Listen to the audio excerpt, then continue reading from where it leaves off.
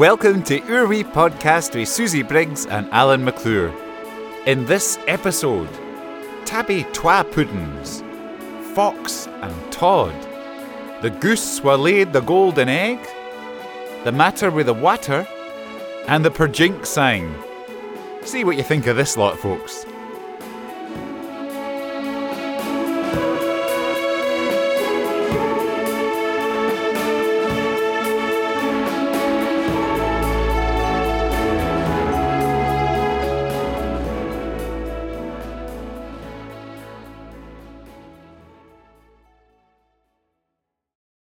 The Goose That Laid a Gowden Egg.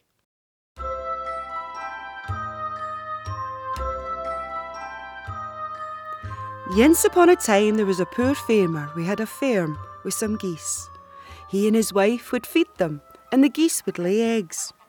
The farmer's wife would tuck the eggs to the market and she would sell them for money. They weren't rich, but they got by just fine. The farmer and his wife had a wee house to bide in, enough to eat and keep warm on the colder days. One day the farmer noticed that he had a goose that wasn't laying eggs like it used to do. The goose would eat and eat and eat, but it hadn't laid good eggs for selling for weeks. The farmer was about giving up on this goose, but when he went to collect the eggs, he noticed that she was sitting on one big, shiny egg. The farmer looked at it. A yellow egg, he thought to himself. Then the farmer carefully picked up the egg to look at it more closely. He held it up to the light where it glinted and shimmered in the early morning sunlight. "Mech to me! It's no yellow at all! It's made of gowd!" He shouted for his wife to come see. "Morag! Morag! Would you look at this? It's a gowden egg!" His wife near fainted. She'd never seen such a fine-looking thing. "What will we do with it? Is it solid gowd?" she asked. The farmer dunted the gowden egg gently on the stone dyke, and it didn't crack or nothing. "I think it is solid, Morag. We are rich! We need to see if that goose lays another yin, and we better make sure she's protected from thieves and toads." So they set about mucking the goose a safe place to bide. Then Morag, the farmer's wife, headed up the road to the big town to see if she could get a fine price for the gowden egg. Every day the goose would lay a gowden egg and it would be sold, and soon the farmer and his wife became richer and richer. They had more money coming in now that they started fixing things around the wee house and buying in delicious treats to eat. Weeks and months went by, and every day the goose would lay a gowden egg for them to sell. The money was soon piling in. The farmer and his wife bought more things to fancy up the place, and they started wearing fantouche clothes too. They employed poorer folk for the town to help about the farm and paid them, and the farmer and his wife never needed to lift a finger. And every single day the bonny wee goose laid one gowden egg. The farmer and his wife started to get a bit greedy and impatient with the goose. They wanted her to lay more than just one gowden egg a day. They would go and collect the egg and tut and huff about the goose. "Why does she just lay one gowden egg? Just one gowden egg? Why not 2 or 3 gowden eggs a day?" huffed the farmer. His wife would gurn. "I ken. We would be far richer if the goose would lay more than 1 egg a day. I wish there was some kind of way of getting all them gowden eggs out of her all at once. Then we would be really rich." Just then the farmer had a braw idea, or so he thought. He decided he would see how many gowden eggs were hidden inside the goose.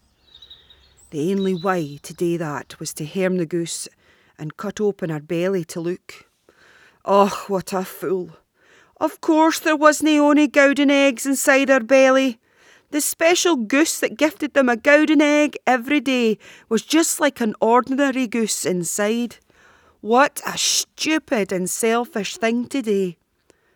And now the pair of them had a dead goose and nae mair gowden eggs to look forward to. It wasna lang afore all the riches for the farm started to whittle awa, and eventually the hoose wasna as fantastic per jink as it was afore. They had to sell all the fancy things to get by and pay off the workers. In the end, it was just the farmer and his wife left, with the same old hoose that they had afore, and the same ordinary geese with ordinary eggs to sell and get by on. It just gans to show that muckle greed always leads to muckle loss.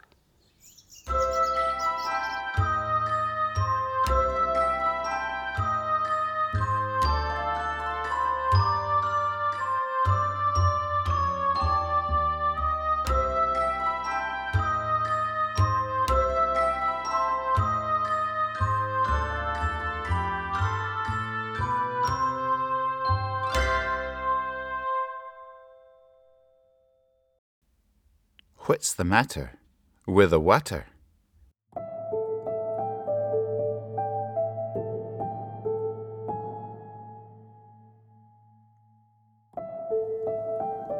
The well in the middle of the village of Skerrils was like the social media o' its day. This was a while back lang syne when nobody had running water in their houses, so if you wanted a wash or a wee cup of tea, you'd to queue patiently at the well with your bucket in your hand. Of course, you'd aye bump into a few neighbours there, and it was the best place to catch up on all the goss. What had been where, what the fishing had been like, was there a cold snap coming, that kind of thing. And because the well was a bonny thing, good grey stane with a wee slate roof, and because it provided lovely fresh water that abody needed, the chat was usually cheery, and there was nae need for bickering or unhappiness. Yin morning, wee Josie was up with the sun, and awa doon to the well wi' her bucket. It was a braw day, birds sang echoing for the woods on the hillside, and she was keen to get the day under way. She had a hike planned, aff up into the high hills, but she had to get the water for the hoose afore she went. There were a few folk waiting ahead of her. Mrs. McNulty was there, and Rory fae doon the road, and a couple of others, in good fettle and wishing each other good morning. Josie waited her turn, blethering awa with the rest of them, till she got to the well and dunked in her bucket. She did notice something odd, though. Even though it hadn't rained for days, there were big muddy dubs round the base o' the well. To be honest, it looked an aff a state. Thought Josie. Somebody's been aff a careless filling their buckets today. But she thought nae mair about it, as she heaved her bucket out and carried it, sloshing and splashing, back to the hoose. Good lass, said her father, tacking some water up the stairs for a shave. Thanks, Josie, said her mother, filling the kettle for some tea. Nae bother, said Josie, filling her canteen, making hersel a piece for her walk, and heading out the door, whistling. Well, the walk was going grand. She was heading up the path to the mountain ridge, and was feeling full o' energy. It was hot work, mind. The sun was bleezing doon out to a clear blue sky, and she had to glug out her canteen mair than yints as she climbed. Aff in the distance, the sea was skinkling, and she could see the mountain stony ridge shimmering in a heat haze above her. But oh, dearie me, a couple of miles into the walk, she started feeling a wee bit peely-wally. Her belly began to gurgle in a most unsettling way, and she had the awful feeling that she micht be about to boke. Oh, crivens, she said to herself. Oh, I think the game's a bogey. I can't climb the mountain feeling like this. Clutching her guts and moaning waefully, she staggered back downhill towards the village. Well, when she got there, she was met with a fearfu' sicht. Folk were hanging out the windows with green faces, groaning on the grun, dashing for their cludges with tears running down their cheeks. Michty me, thought Josie, what on earth's going on? That was when her mammy spied her fae out the kitchen window. Oh, Josie, lass, she said, you and all, aye. Oh, the whole village has come down with a lurgy. We think there's something the matter with the water.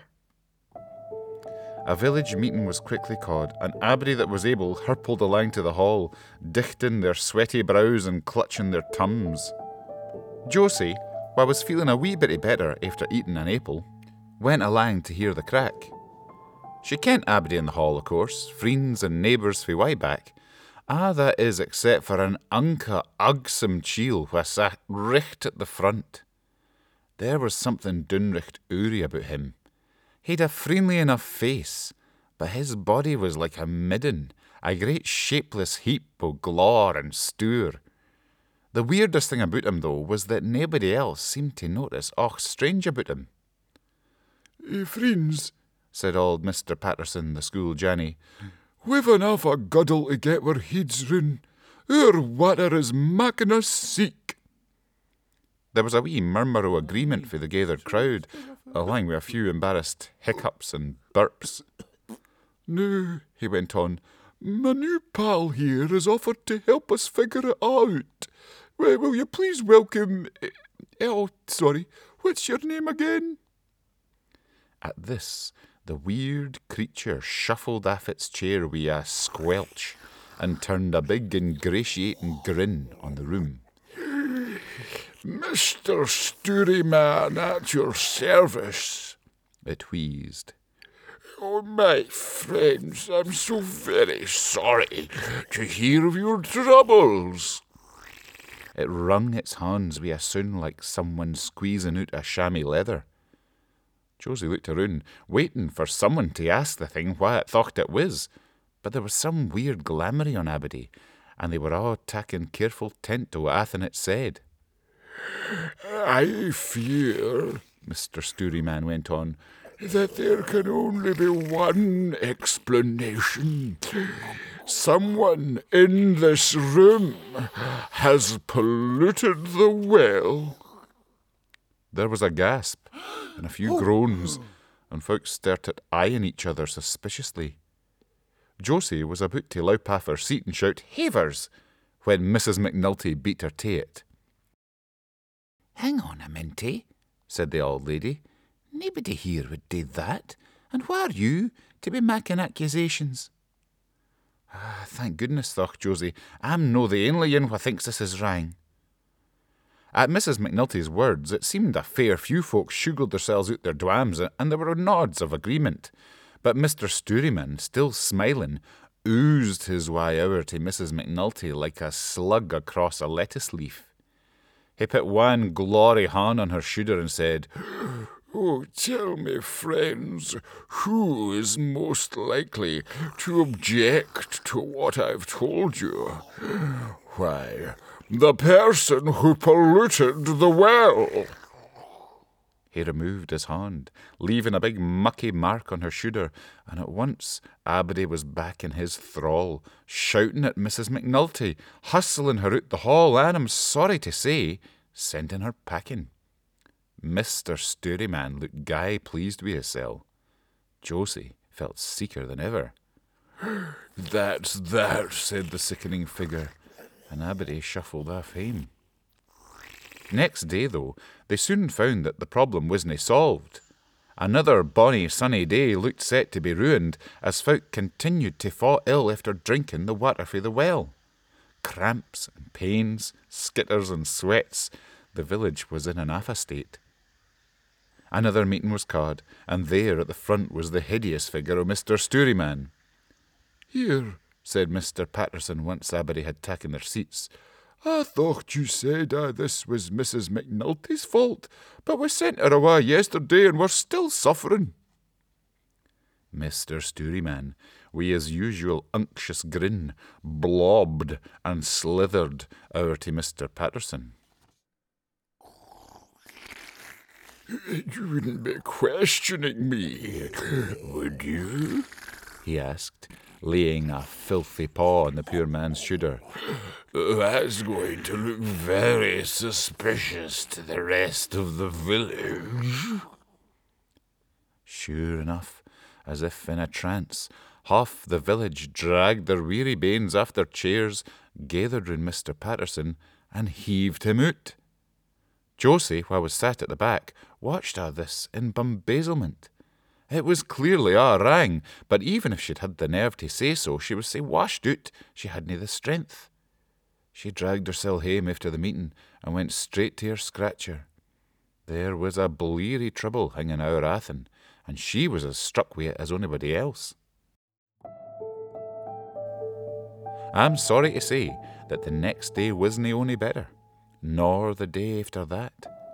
Each day the tune would banish some poor body on the say-so of Mr. Stouryman, and each day the water was as foul as the day afore. Josie was hearing nichtmares about that grinning, fause face, but she was sae weak for days o' ill health that she couldn't think what to do. Then come the day when her ain dear mither stood up in a village meeting and asked, "How come the water still rank when we've chased all these polluters awa?" Josie sat frozen in horror as the weird and bloated figure of Mr. Stouryman scooshed across the flare and laid a hand on her mammy's shoulder. "I think we've found the culprit, friends," he said with an oily grin. Josie couldn't watch as the villagers gathered round her mum like a group of zombies. She fled for the hall and ran to the well, tears streaming down her cheeks. Well, that was when she noticed that the strange mucky dubs she'd seen when all this began were still there. In fact, they were worse than ever. Now they didn't just look like someone's careless mess. They looked like the kind of sloppy glore you'd get when someone was clambering in and out the well. She found a wee nook a few yards away and cooried in tight. It was time someone got to the bottom of all this. It wasn't lang afore she heard a noise that made her blood run cauld. As everybody else had staggered hame, Mr. Stouryman was making his way to the well. Slither, slither. Josie watched in horror as the mysterious stranger placed his mucky hands on the side of the well and heaved his great mocket bulk over the edge and into the water. With a bubble and a gurgle, he sank out of sight, humming a merry wee tune as he went. "Oh, Jings," she cried, "well a day! Nae wonder folk are seek with that scunner gurgling about in the water, and here's him making abody else feel guilty and suspicious." Just then she felt a wee tap on her back. She spun round to see a shimmery, glistening figure smiling down at her. "Hello," said the figure. "I am Things of Water. I'm looking for a runaway, a bog brownie who has abandoned his mire." Josie gazed in wonder at the figure as it sparkled before her. Ahint it were a wheen o' puddocks, leeches, esks, and water hens, all looking fair doon hurt it. "The beasties o' the bog are feeling quite abandoned," Things of Water continued. "It's not the bonniest creature in the world, this bog brownie, but they love it. Have you seen it?" Well, you can imagine what happened next. Josie pointed at the well with a trembling horn, and Things of Water stepped out. It kicked it down into the well, nodded yince, reached in, and hauled out Mr. Stouryman by the scruff o' his neck. "That's enough of that, I think," said Things of Water, and with a friendly nod to Josie, it headed aft towards the woods, dragging the ugsome beast ahint it, gurgling and complaining all the way. Afore the strange procession disappeared, Things of Water raised a hand and clicked its fingers, and a shower of fresh, sweet rain swept out the sky. As it fell about the well, Josie could see the water inside, clearing, and she kent it was sweet and fine yince mair. Abody was relieved, of course. Josie's ma, Mr. Patterson, and all the rest could all come back hame, and yince again the well was a braw place for a blether and a catch-up. But one thing naebody much wanted to talk about was how easily they'd been turned against each other. I mean, to be honest, if some friendly-faced bogle tricked you into turning on your neighbours, would you really want to think about how easily you'd been fooled?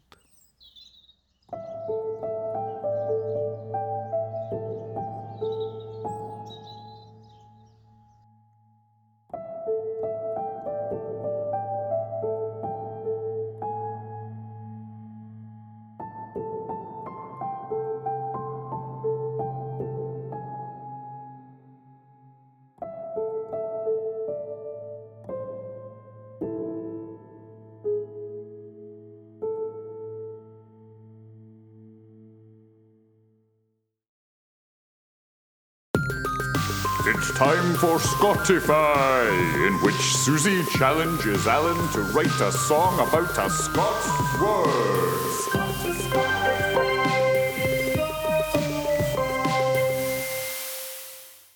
Hello, Alan. Happy New Year. Oh, Happy New Year to you too, Susie. How's it going? We've got a brand new Scottify word for you. Oh, exciting. Tell me what it is. The Scottify challenge this month is...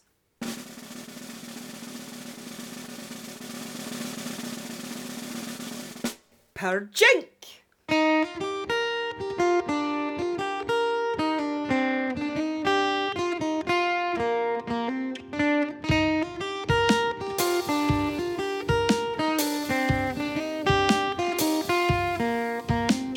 Out in Jeannie's garden one misty twisty day, the birdies were gathering for a feed.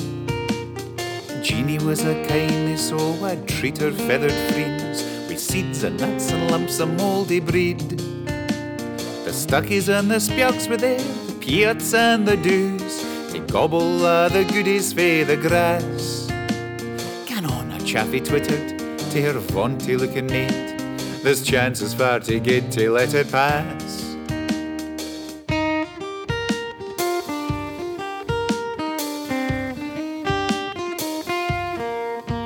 Well, Mr. Chaffee checked it out and gied a buckle sniff. A little bit beneath me, I would say. But she was haying in it, your chicks are needing fed, say swally down your pride and on your way. Well, off he went and landed on the bird bath for a look, when oh, a bonny sich came to his een. His skinkling reflection in the water made him gasp, Why, that's the finest thing I've ever seen. Oh, don't you think I'm just perjink? I am the brawest, bonniest bird whatever step it for a drink. The grace and style would make you smile. I'm going to stop here and admire it for a while.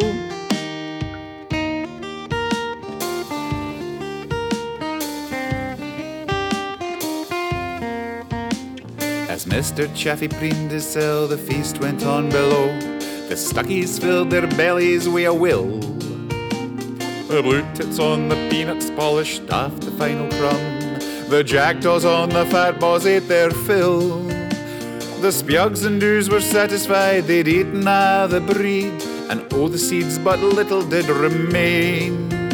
While up there on the bird bath, Mr. Chaffee paid no heed. He fussed at his reflection, proud and vain.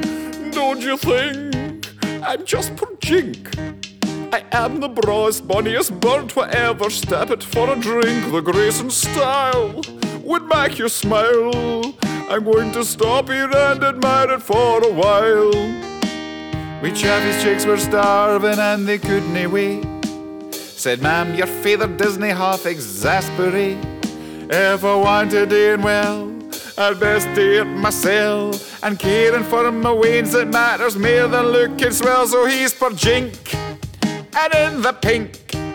He wouldn't feel say blinking fancy in a while. I didn't think, sure it's a treat to look so neat. I hope it helps you when there's nothing left to eat.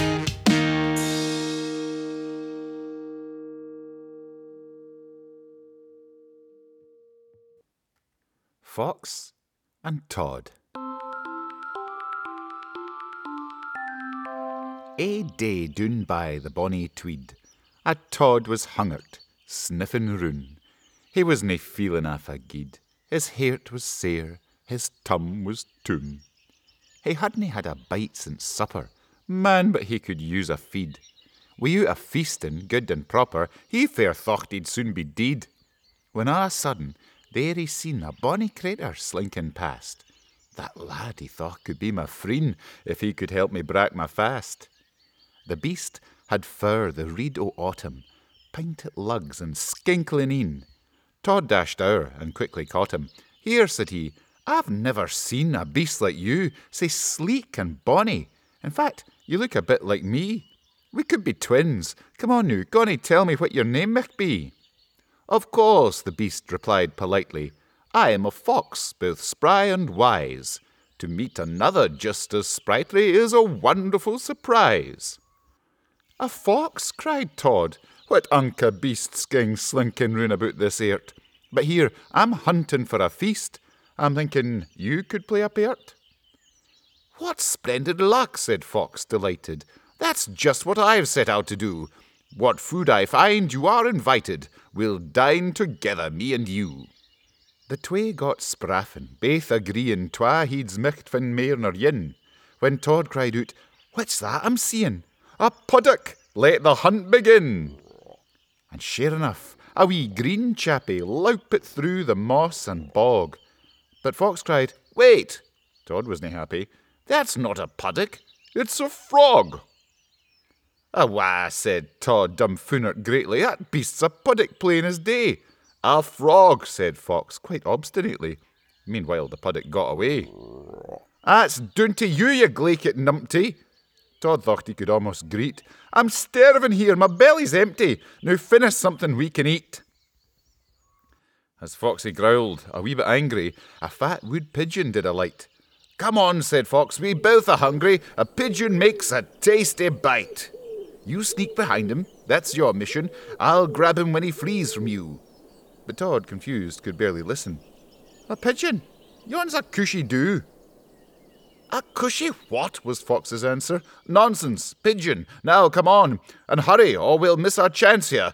But hour late, the dew was gone. Oh, michty me, the Tod lamented. That's twa good meals we've let awa. This hunger's driving me demented. Sae far you've been nae help at a'. But here, he cried, as on they done it, passing through a farmer's field. Thon hoggie's lost. It's fair for one it. That could mak a toothsome meal. We'd eat for days gin we could tak it. I'm fair ready, so I am. But Fox just laughed, and off he racket. Why, that's no hoggie.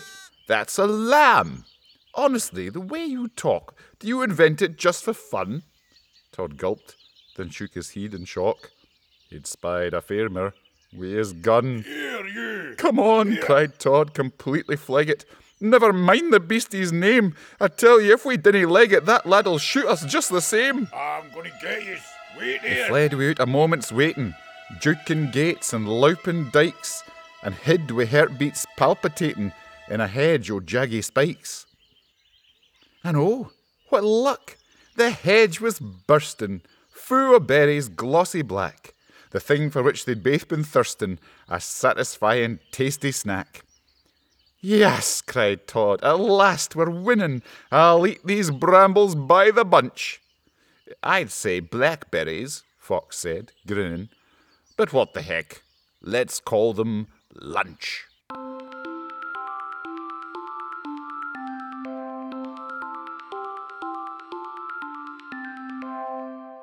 Tabby Twappins.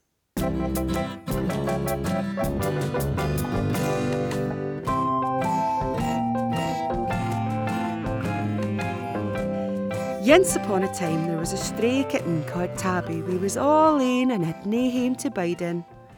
She was awful shy and fear to the muckle humans she saw around her. You see, Tabby was a dainty wee thing, and her fur was grey and black, the same colours of the streets and buildings around her. This made her invisible to the big people walking by. Poor Tabby. She often had to jump out the way of folks' feet. It was nae wonder she was a bit fear to the big folk. There was one thing that was muckle about Tabby though, and that was her appetite for sweet treats. Tabby bided in a close in the big city. In the close there were a few doors, and one of them belonged to a baker's shop. Every morning, Tabby would be sleeping by the back door, and afore she opened her een, she would sniff the air and smile in her dreams. She would smell the delicious steaming hot pies and cakes baking and cooling behind the door. The smell would fill up her wee nose and it would waken her up. And 'cause Tabby was awfy wee and no very brightly coloured, she was able to sneak it in when the door opened. She would slink about, jouking in about the trays and cupboards, pick her moment and swipe what treats she could carry out. The steaming pies full of mutton were always too hot to grab, so she would aim for the cooler pastries and cakes instead. Tabby would tuck them back to her wee hidey place in the close and store them to eat for the rest of the day.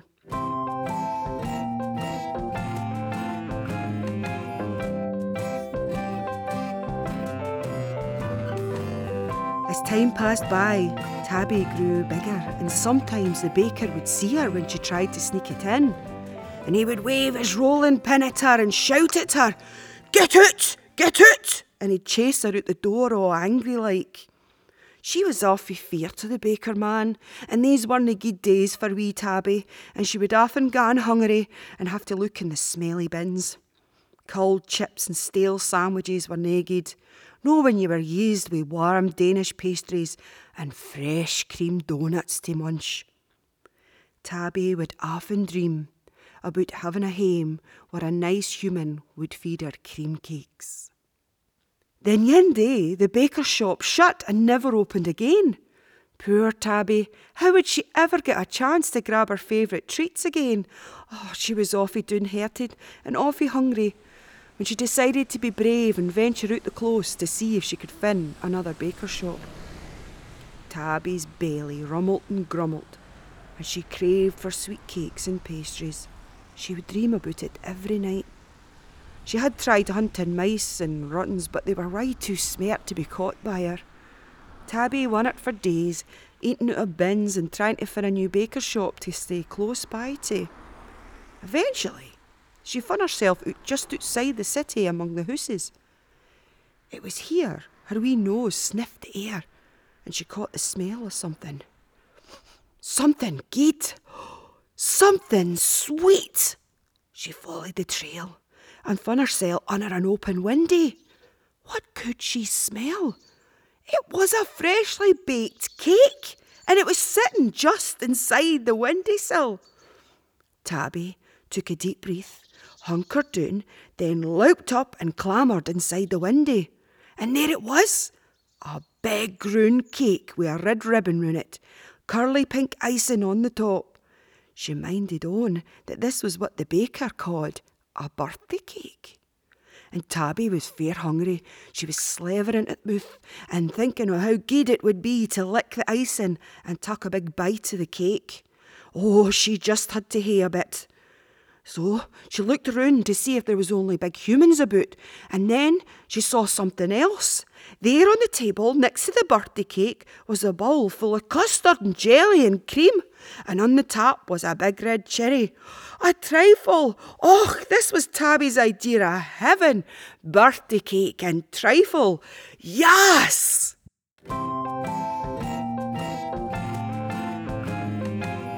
She looked fae the bowl to the cake to the bowl. Her hungry belly rumbled and burbled. She hunkered down and then louped face first into the cake, licking the icing and biting at the soft layers of cake and creamy jam inside.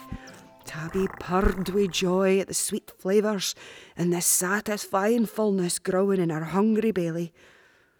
When she'd had enough cake, she licked her paws and stared lovingly at the bowl of trifle. Licking her lips, she hunkered down, then louped head first into the bowl of trifle. She stuck her head right into the trifle and gulped down what she could. The flavours of the cream, the custard, the jelly made her purr with delight. Oh, she didn't care that the fur and whiskers on her face were getting clabbered with jelly, cream and custard. No way. She was too busy in this rapturous moment to take notice of anything around her. Because what happened next was a wee lassie walked into the room. The lassie very gently reached out to hold Tabby by the middle, and she pulled her ever so slowly and carefully out of the bowl of trifle. Tabby didn't mind nor try to get away. She was far too contented to care. Tabby purred to herself and licked the cream off her wee nose. The wee lassie turned Tabby round to get a good look at the strange cat that she'd just pulled out the trifle. Between the cat's lugs, a cherry was stuck on top of a dollop of cream, and there was jelly stuck to her whiskers. And the lassie laughed and hugged Tabby close. Just then the lassie's mother walked in and gasped, "What a mogger! The birthday cake was in ruins, and the trifle was just a guddle." Tabby purred happily next to the wee lassie's lug. And the wee lassie squealed happily to her mammy. "Oh, Mammy, I wanted a cat for my birthday. Thanks, Mammy. She's so cute." Tabby just kept purring and licking her lips. She didn't feel fear to these humans at all. The lassie's mother looked at Tabby's contented face and could see that she must be a stray. So she sighed and smiled and tickled Tabby under her sticky chin. Then she says, "Well, this cat looks like she needs a home. Let's keep her, and let's call her Tabby Twa Puddings."